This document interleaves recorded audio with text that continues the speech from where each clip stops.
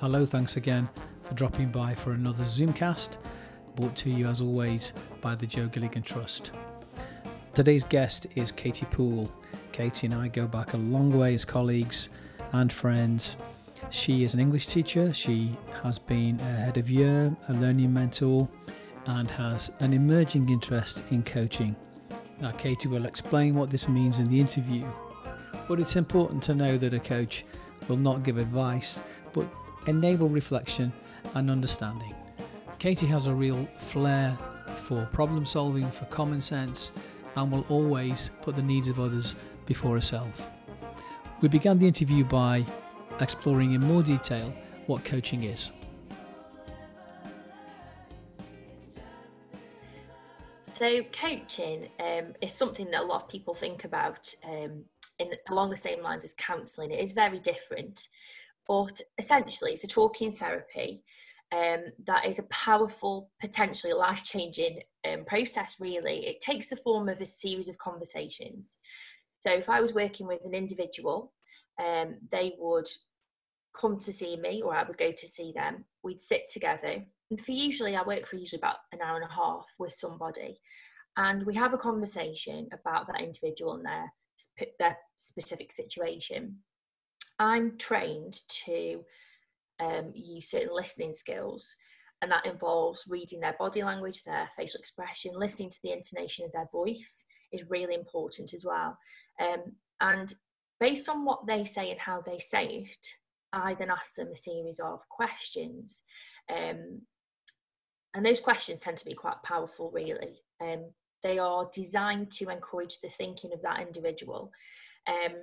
And it helps them to identify patterns of thought and behaviour that they currently have, allows them to explore decisions they might want to make, and to set goals. And the ultimate aim of coaching, this is where it differs from counselling. Counselling very much focuses on healing the past of an individual, but coaching is really focused on the future. And for some clients, I work with both a counsellor and a coach at the same time. For some people, when I have an initial conversation with them, it might be that I realise that they need a different form of therapy. Coaching might not be appropriate, and it's ethically correct to signpost them onto the right therapist for them. But if I'm confident that somebody is a suitable candidate for coaching because they're focusing on what's stopping them from moving forward, what's blocking them in their life, then we'll work on moving them forward. And it's amazing because it's so appropriate for any area of life that you would like to improve. I kind of think of it, if there's something you want to achieve or something you want to feel or something you want to be, then coaching could really help you. So for individuals, it's things like you might want to focus on becoming healthier, improving your self-esteem, improving relationships, or tackling negative ways of thinking. You can also coach families. So in a family situation, it might be looking at improving relationships or improving patterns of behaviour and thought in that particular unit. Businesses and companies and organisations can use it for enhancing well-being, maybe increasing potential or planning for the future. You can use it in all kinds of contexts, and that's why I love it. I think it's so powerful. And Kim Morgan, she's the kind of founder of the company that I've trained with, which is called Barefoot Coaching. And I recently went to a training day with them, and she kind of referenced this quote from a coach called Tom Preston, and I just loved it. It said, "Coaching is the most fascinating conversation about you that you'll ever have." And I think that kind of sums it up. It really is potentially life-changing for somebody. So I love that transition from counselling to coaching, how one focuses on trying to in some way manage the past, but coaching is more about the future. I think that's a wonderful thing. So obviously I know you as a friend, a teacher, a mentor, a former pastoral leader at school. Where did this interest in coaching come from? Was it born out of any sort of golden moments in school, or was it just a steady process? Or yeah, it's really interesting because obviously preparing for this, it's kind of encouraged me to sit and really think about the path that I've been on, which I hadn't really done too much, to be honest. So it started because I took a gap year before I went to university. And in that year, I was a youth worker, worked with young people. And that year was really, really hard work, but also incredibly life-changing. And what it brought to me was something about working with young people. And there's something about working with young people. They've got an energy and a humour that you just, I just think is almost magical. Like, you know, there's something about a story that hasn't been written yet. And it's interesting. When I look back at my career path, I hadn't realised how much of it was about stories and people's stories. So I took a year out and I went to university, and I actually studied screen studies there. You know, the idea of film, and I wanted to work in TV, so I did a bit of work on TV dramas and things, and again, telling stories, creating something. But when it came to the end of it, I realised how much I missed working with young people, and I didn't feel ready to move to London, which at the time was the only place you could go to if you wanted a career in television. So I remember seeing this advert for the job that I then went on to get, which was for a learning mentor, and it somehow felt right just in every way, and I couldn't explain it, and I just went for this job and got it. And I was so privileged to be a learning mentor, and one of the main reasons I feel privileged was that I got to work with Joe. And yeah, for a couple of years I was a learning mentor, and it was just, at that point, I think I wanted to be a counsellor, school counsellor, because I've just always been drawn to helping people, listening to people's stories. And again, it was just Joe in particular and his year group. That year group was a special year group. There was something about them, and I'd forgotten until I really thought about it, but I actually deferred my application for teaching by a year because of Joe. Because I applied to do my teaching qualification. It was you know, a natural progression from the role of a learning mentor working in a school. And I remember I did the application, I got an interview and everything, and then I put it off. I cancelled it because that group of students, I knew they were in year 10 then, and I knew I'd missed them in year 11 and I wouldn't get to work with them. And I'd forgotten that until I sat and thought about my path, and that they were special. There was something about that time that was incredibly special. Yeah, and just, yeah, it was like a little golden time, and I'm just so grateful for it. I'm so grateful I made that choice as well. And, you know, having worked with them, I think that role laid the foundations for what I'm doing now as well. You know, I went on to do my teacher training the year after, and I've taught English for a long time now. And again, it's that whole thing of the power of words and the power of story and conversation. I just find it, I don't know, what more is there about life? Our life is a story, and it's something I keep coming back to, and I keep learning more about and understanding that is for me, that is what our lives are about. It's a story that we tell, and we get to make choices, and sometimes we don't get to make choices, and how we handle it. And I just love it. I just love anything to do with that pattern of changing someone's life. And, you know, even when I look at my role as head of year, it was about transition. It was how I was head of year 7, so it was helping families and young people through a really difficult period of change. And yeah, it's just so interesting when I look at my path that there's just this real common thread of people's stories, storytelling, points of transition. And I guess, you know, having had my own daughter and moving on in my own family life, I've just got to a point where I was like, what next? What can I do next? What is next for me? And I did a bit of research. I had a conversation with a lovely lady that is a friend of my dad, and she just put the question to me, have you ever thought about coaching? And yeah, I did a bit of research, and I'd actually done a day's worth of coaching training in a teaching program, and I loved it. I'd forgotten about it. I didn't really know it was something I could do or develop, and did some research, went on taster morning with Barefoot, and just thought, I found my thing. This is it. Like, this is the next part of my journey. Yeah. Well, we certainly look back on you and Joe in your mentoring as one of his saviors of his education, Katie, without question, because he was, let's be honest, as much as we love him, he wasn't the brightest tool in the box in some ways. Bless him. That's an awful thing to say, isn't it? But he had dropped a couple of subjects and he went to you as a mentor, and you absolutely saved his bacon in a big way. And I know I'm sure I must have known that you'd deferred your application, but it had slipped my memory. That was a wonderful thing to have done for him, because he spent a lot of time. It was virtually was it just one teacher to two students for a long time, I think, with Chris, was he? Yeah, with Joe in particular, it was just Joe. Yeah, and can I just say, it's not what I did for him, it's what he did for me. It absolutely, it's what he did for me, because those two were just, those hours they were in that room were just the funniest. Like, we learned so much, but we did it in a way that's different, obviously, than mainstream education, in the sense of in a classroom. But there's something so powerful about being a mentor, and you had relationships with students that, as a teacher, you just don't have time or the capability, because of the time constraints and what you've got to do to have. And I think mentoring, it's a role, I think, with a lot of support staff in schools, actually. It's a role that maybe people don't realise when they've been teaching, if they've just done teaching, just how important it is for those students, because it gives them something that they don't get in the classroom.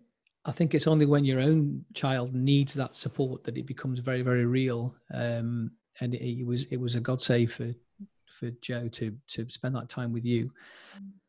And we can't really separate St. Joseph's from, because he spent 18 years there. He was there from the prep all the way through to when he was 18 and he left in year 13. So there's no separation from, obviously, we lost him at 20. So school is a massive part of what we think about. And his time with you in the mentoring room there is, because he used to come back with a smile on his face after every time he'd been with you. Just going back to where did you travel to when you went abroad? Where did you go to? When I went travelling before. Yeah, where did you go? My job. Yeah, so I went to America with my friend Charlotte. Charlotte Finney? Yes, yeah. And at that point, we didn't know each other too well. It's quite funny how it came about. We didn't know each other too well, and we met through working at the same pub when we were students. But now that experience just cemented our friendship, and now she's like one of my best friends in the world. I just adore her. We went down the east coast of America. So we flew into New York, and we both cried because we looked out of the window, and it was like seeing a film set, all the skyscrapers. We both cried. And then we travelled for, I think it was just over a month. We went to New York, Washington, New Orleans, Orlando, and we finished in Miami. And I'll never forget, we were in Miami one day and then Stoke the next. I was like, how have I got here? Was it when you were traveling, did you just say that was when you applied for the job as a learning mentor? Was that while you were traveling? I applied for it just before I went. They actually, they brought the interview forward so that I could apply and be interviewed. So I was interviewed about 2 or 3 days before I left, and I left Britain not knowing whether I got the job or not. And I remember calling my mum from New Orleans, and she said, Rasheen Maguire, head teacher, she's rung and she says you've got the job. And I was like, I can't believe it. I remember sitting back down on the sun lounger in my hotel thinking, I've got a new chapter to begin, like, what's going to happen for me, and could never have imagined what journey it would take me on. No. From New Orleans to the Potteries, goodness me. Indeed. So we've been, in our conversations before this interview, we've been talking about coaching in action, and we've been talking particularly about a young man who we've been supporting through the JGT. Now we're going to call him Jamie. That obviously is his real name, but we'll call him Jamie. And Jamie has written to us, and he's made some comments. He's a young man who had a cancer called osteosarcoma, which is bone cancer. And he's been through rigorous chemotherapy, radiotherapy, and surgery. But he's now in a position where he's in a curative stage. So, the disease is gone. The prognosis is looking really, really positive. And he's starting to ask questions of what next. And how can I kind of gather up the pieces of my life again and move forward? So we've been discussing this, haven't we? And I think you've got some thoughts to share with us on that. Yeah, absolutely. I mean, I read Jamie's story, and it's quite difficult as a coach. He's not in front of me, and I can't have a conversation with him. So I can't see his body language as he kind of said these words, if you like. I can't see his facial expression or hear his voice, and I would get so much more out of those things if he were in front of me. But having read what he's written, a couple of sentences really jumped out at me, and they kind of prompted me into thinking about, well, if he was here and he just said those things to me, what kind of questions would I be asking him to think about? So I've just come up with a few questions for him specifically, but also I'm guessing other people who may be listening to think about, and I just hope it helps him, but I hope it helps somebody else as well. Yeah. So the first thing he wrote that really stood out to me was, he wrote, "You believe you're invincible, and you have the whole world at your feet." And obviously, he's talking at the point just before diagnosis. So just a couple of questions and observations there, really. That there's two beliefs there. You believe you're invincible, and you have the whole world at your feet. So to me, there's something about those beliefs being challenged. And coaching really focuses on the beliefs that people have and why they have them, how ingrained they are, and what we can do to change them if they're negative. So I guess I'd like to ask him, what beliefs does he have now about particularly having the whole world at his feet? Is that something that's still possible for him? What does he believe about the future? What would he want his future to look like? And is there something there about possibility, like what is now possible for him as he looks forward? The second thing he wrote that really stood out to me was, I found it quite emotional to read it as well. I was forced to grow up very quickly. And that word forced is so powerful. That I'm sensing something there around control, a lack of control maybe. So I guess I'd want to ask him then, with what he's been through, what has he lost? And what has he gained through what he's been through as well? Is there anything that he lost that he could now find again as he looks forward to a future? And this is a really powerful question that I absolutely love. Anyone can use this question in any situation, whether it's something at work or something in your personal life. It's just, I have to remind myself of this all the time. What are you assuming about this situation that might be holding you back? So what are you assuming might happen or be the case? But it is an assumption, it's not knowledge. So what are you assuming that might be holding you back? And then the last question, which is maybe one of the most important things that he said, was, I'm starting to think, what next? And that question, so many people have that question so often in their life, but particularly in this situation, I'd like to ask him, who are you now? Like, who are you now with everything you've been through? Who are you now? What do you want to keep in your life? What would you like to change in your life? Is there anything holding you back currently from being able to move forward? And as you look forward to a future, how do you want to feel in that future? And what do you need to do to get to that feeling?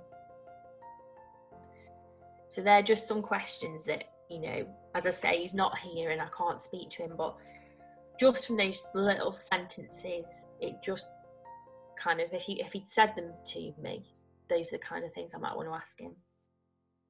Fabulous. Well, Jamie knows that this podcast has been recorded today. He's looking forward to hearing it. And I'll also share the resource with him that you've done.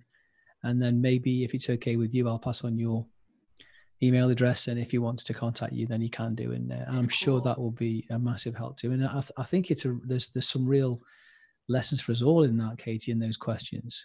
You know, whether you're in cancer treatment or thinking of making any change in your life, I think it's always a good time to stop, pause, and reflect, isn't it? And Absolutely. I think think about things. it's something that people just don't have in their lives is time and space to sit down and to think.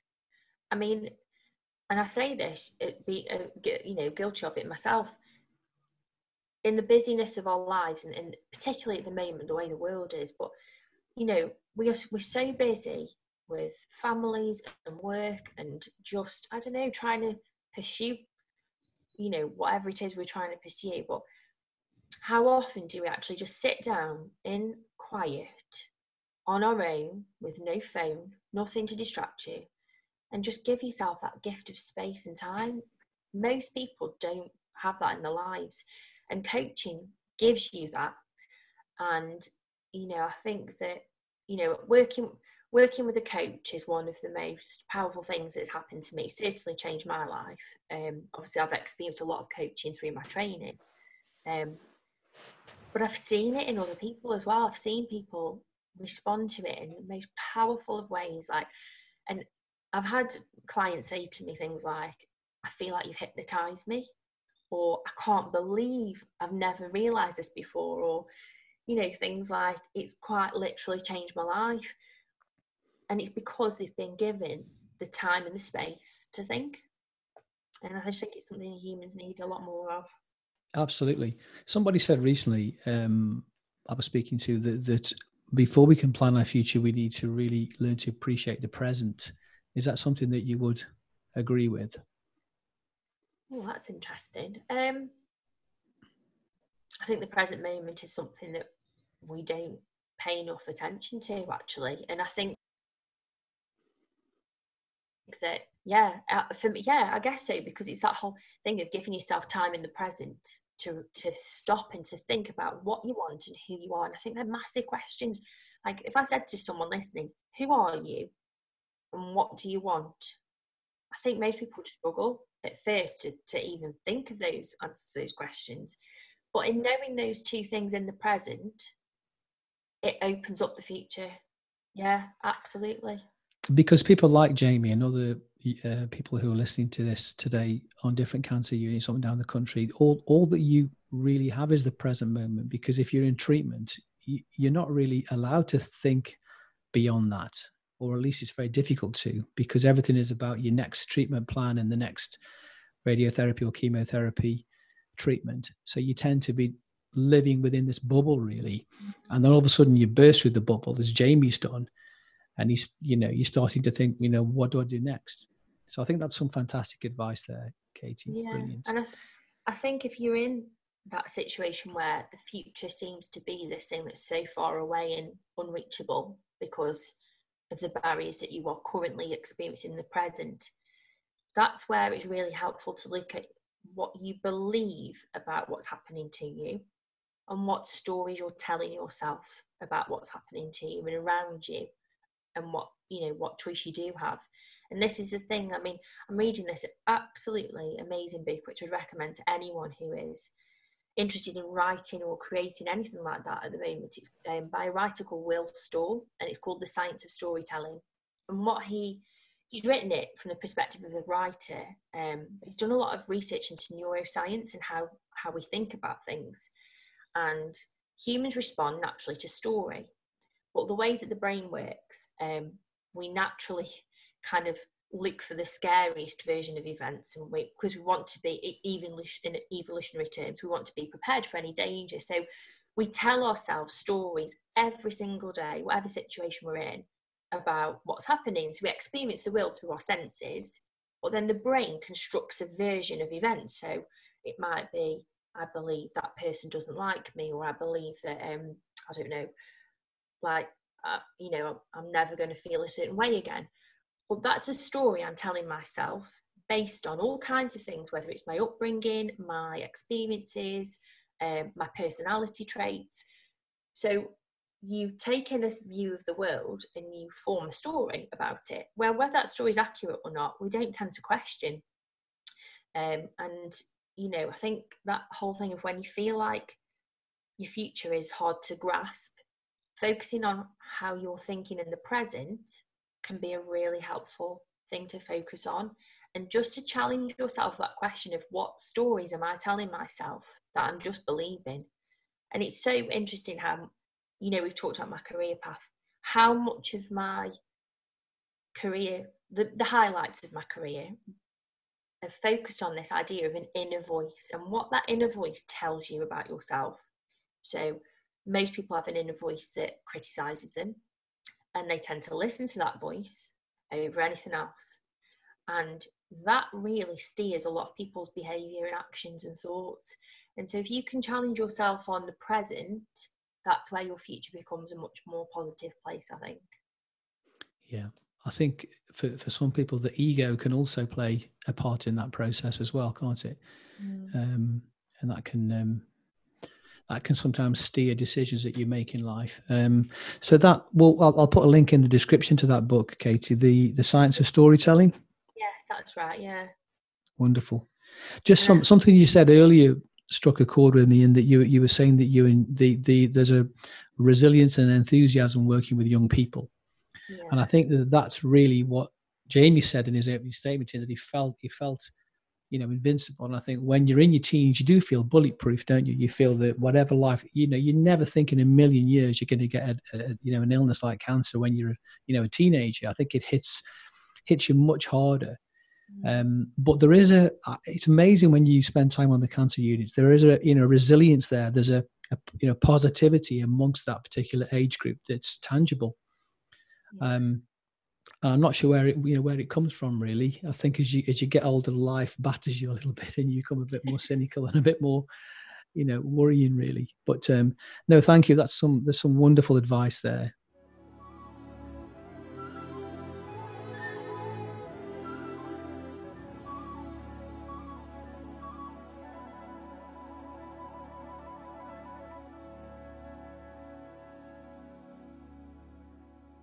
Now I want to talk about music, because you're from a musical family. You've got an incredibly musical brother, and what's music mean to you? Is there any kind of landmark moments that you can think about connected to music that have really, impacted on your life?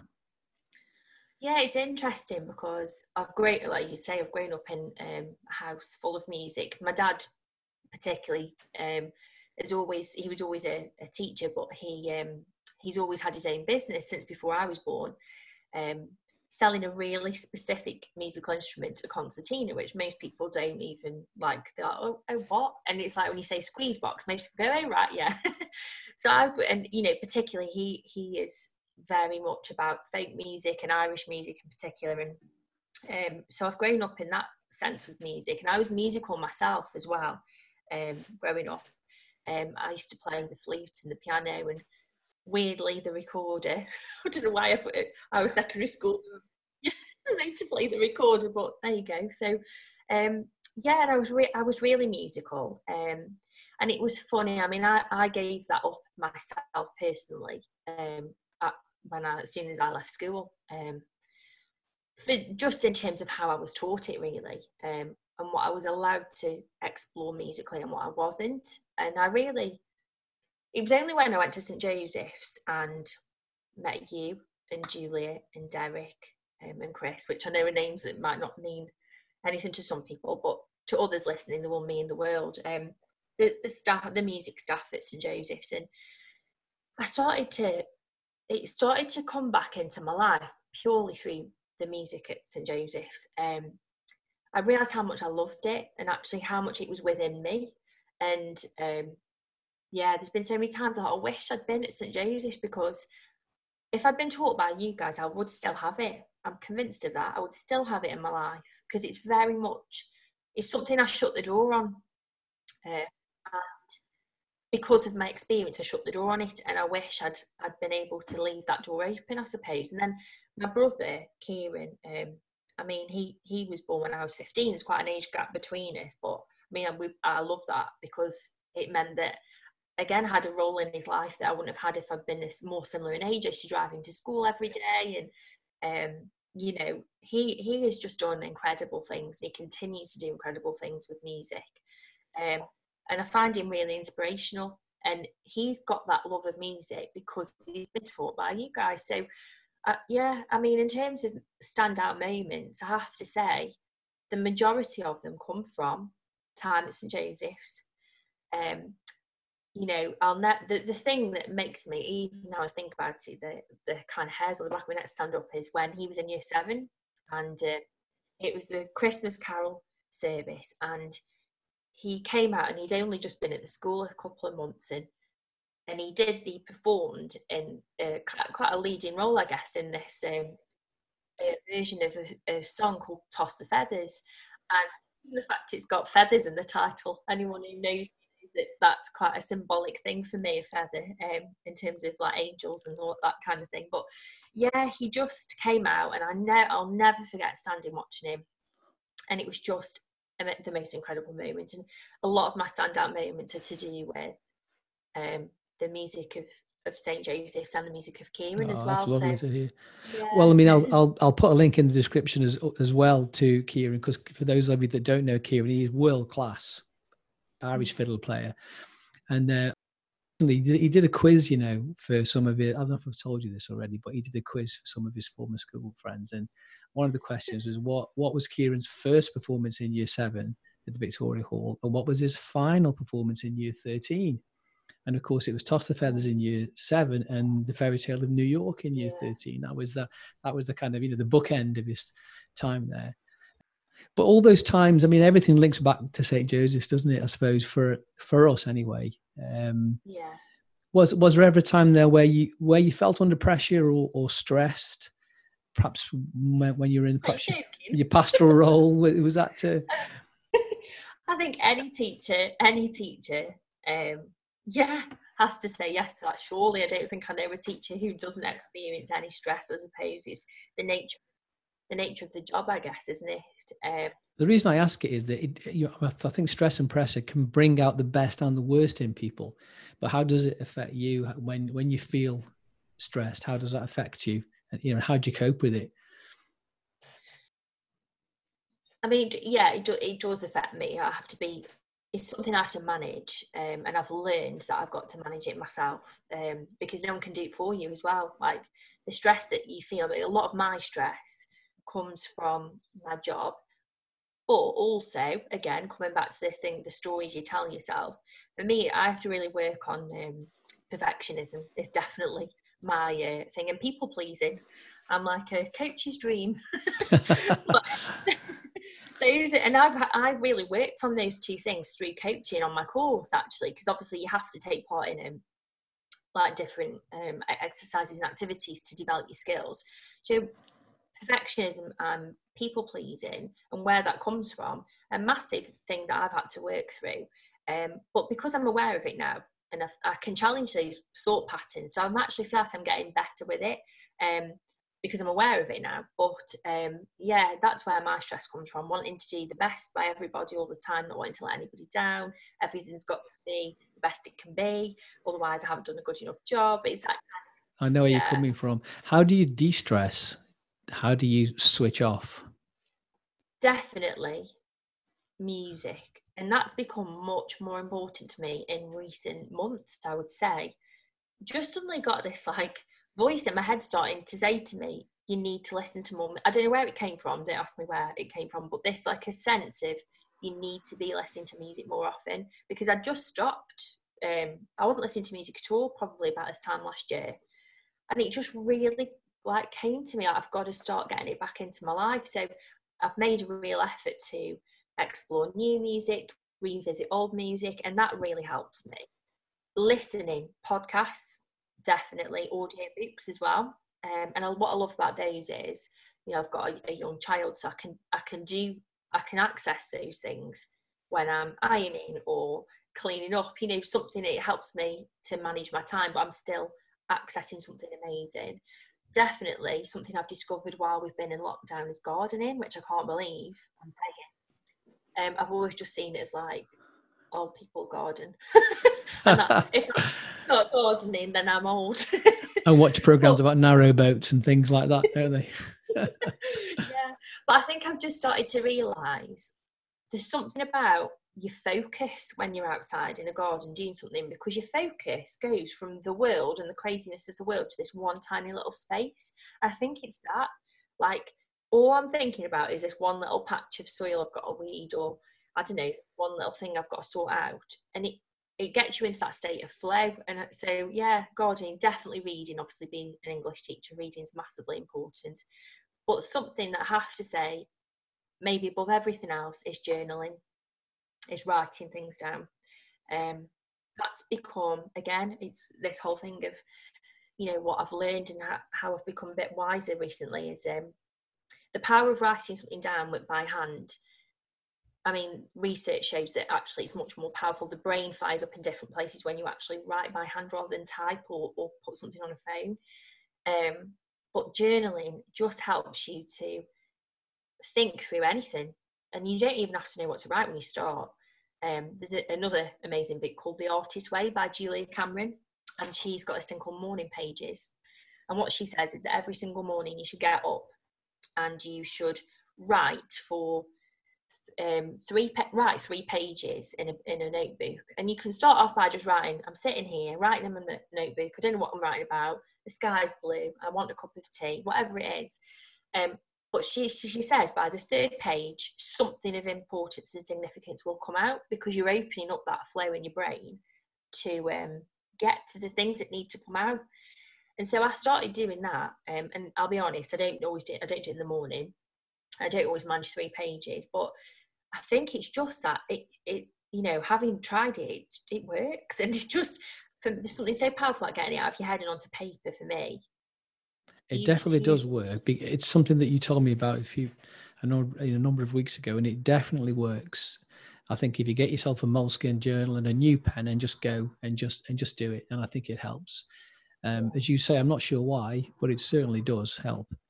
I think it's absolutely brilliant. And I think if you can get yourself into audiobooks and podcasts and reading as well, it just, you know, transport you to different places, doesn't it? I think it helps to de-stress in that way.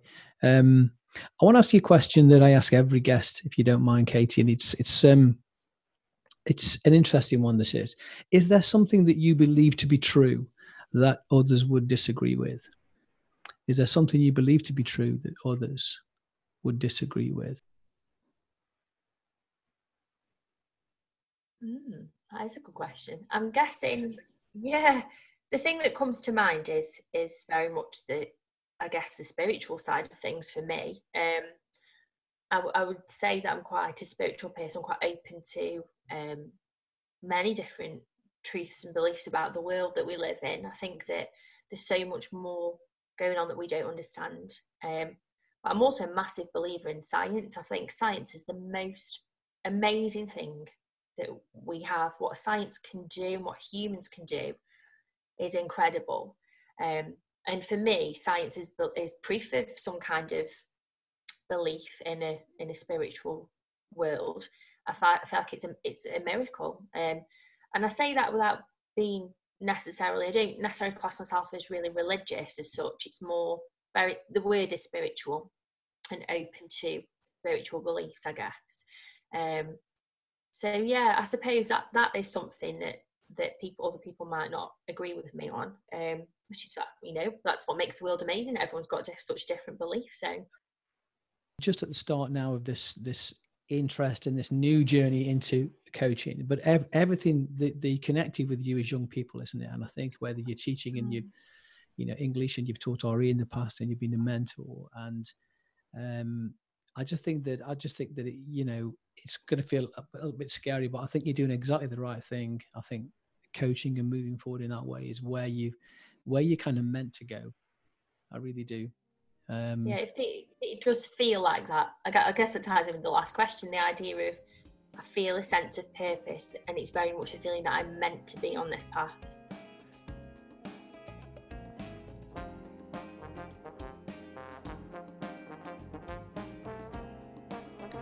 So if you are one of our friends currently receiving treatment in one of the young persons units up and down the UK, and you'd like to know more about Katie's work, then there will be a link in the description below in this podcast, or you could go directly to our website, jogaligantrust.co.uk, and you will see this wonderful resource that Katie's put together that should help you to move forward positively into the next phase of your lives. So thanks for listening. Thank you, Katie. We'll see you next time on the JGT podcast.